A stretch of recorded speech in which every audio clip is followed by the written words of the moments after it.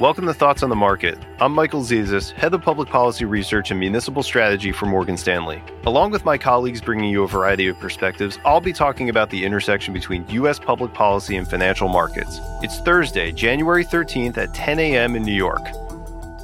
A key focus in D.C. this week is the Senate confirmation hearings for Fed Chair Jay Powell, who's been nominated for another term at the helm of the Federal Reserve.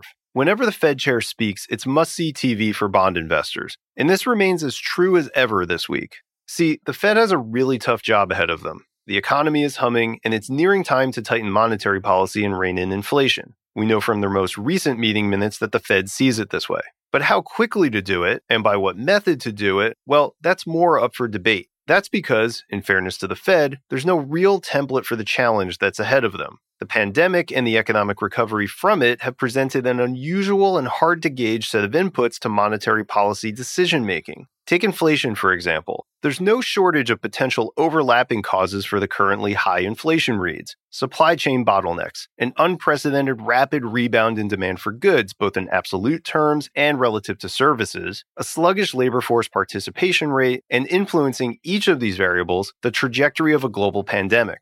The Fed's job, of course, is to assess to what degree these factors are temporary or enduring and calibrate monetary policy accordingly to bring inflation to target. But to state the obvious, this is complicated.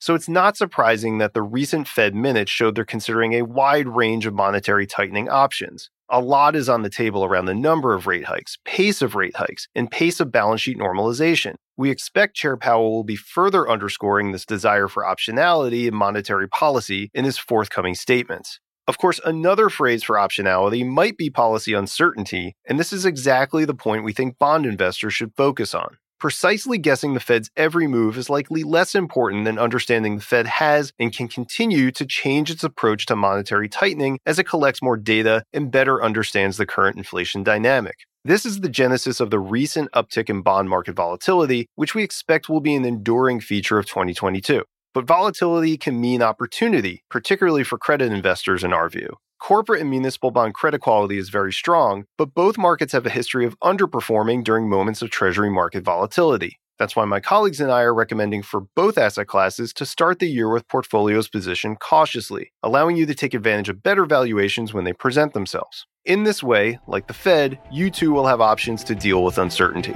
Thanks for listening. If you enjoy the show, please share thoughts on the market with a friend or colleague, or leave us a review on Apple Podcasts. It helps more people find the show. The preceding content is informational only and based on information available when created. It is not an offer or solicitation, nor is it tax or legal advice. It does not consider your financial circumstances and objectives and may not be suitable for you.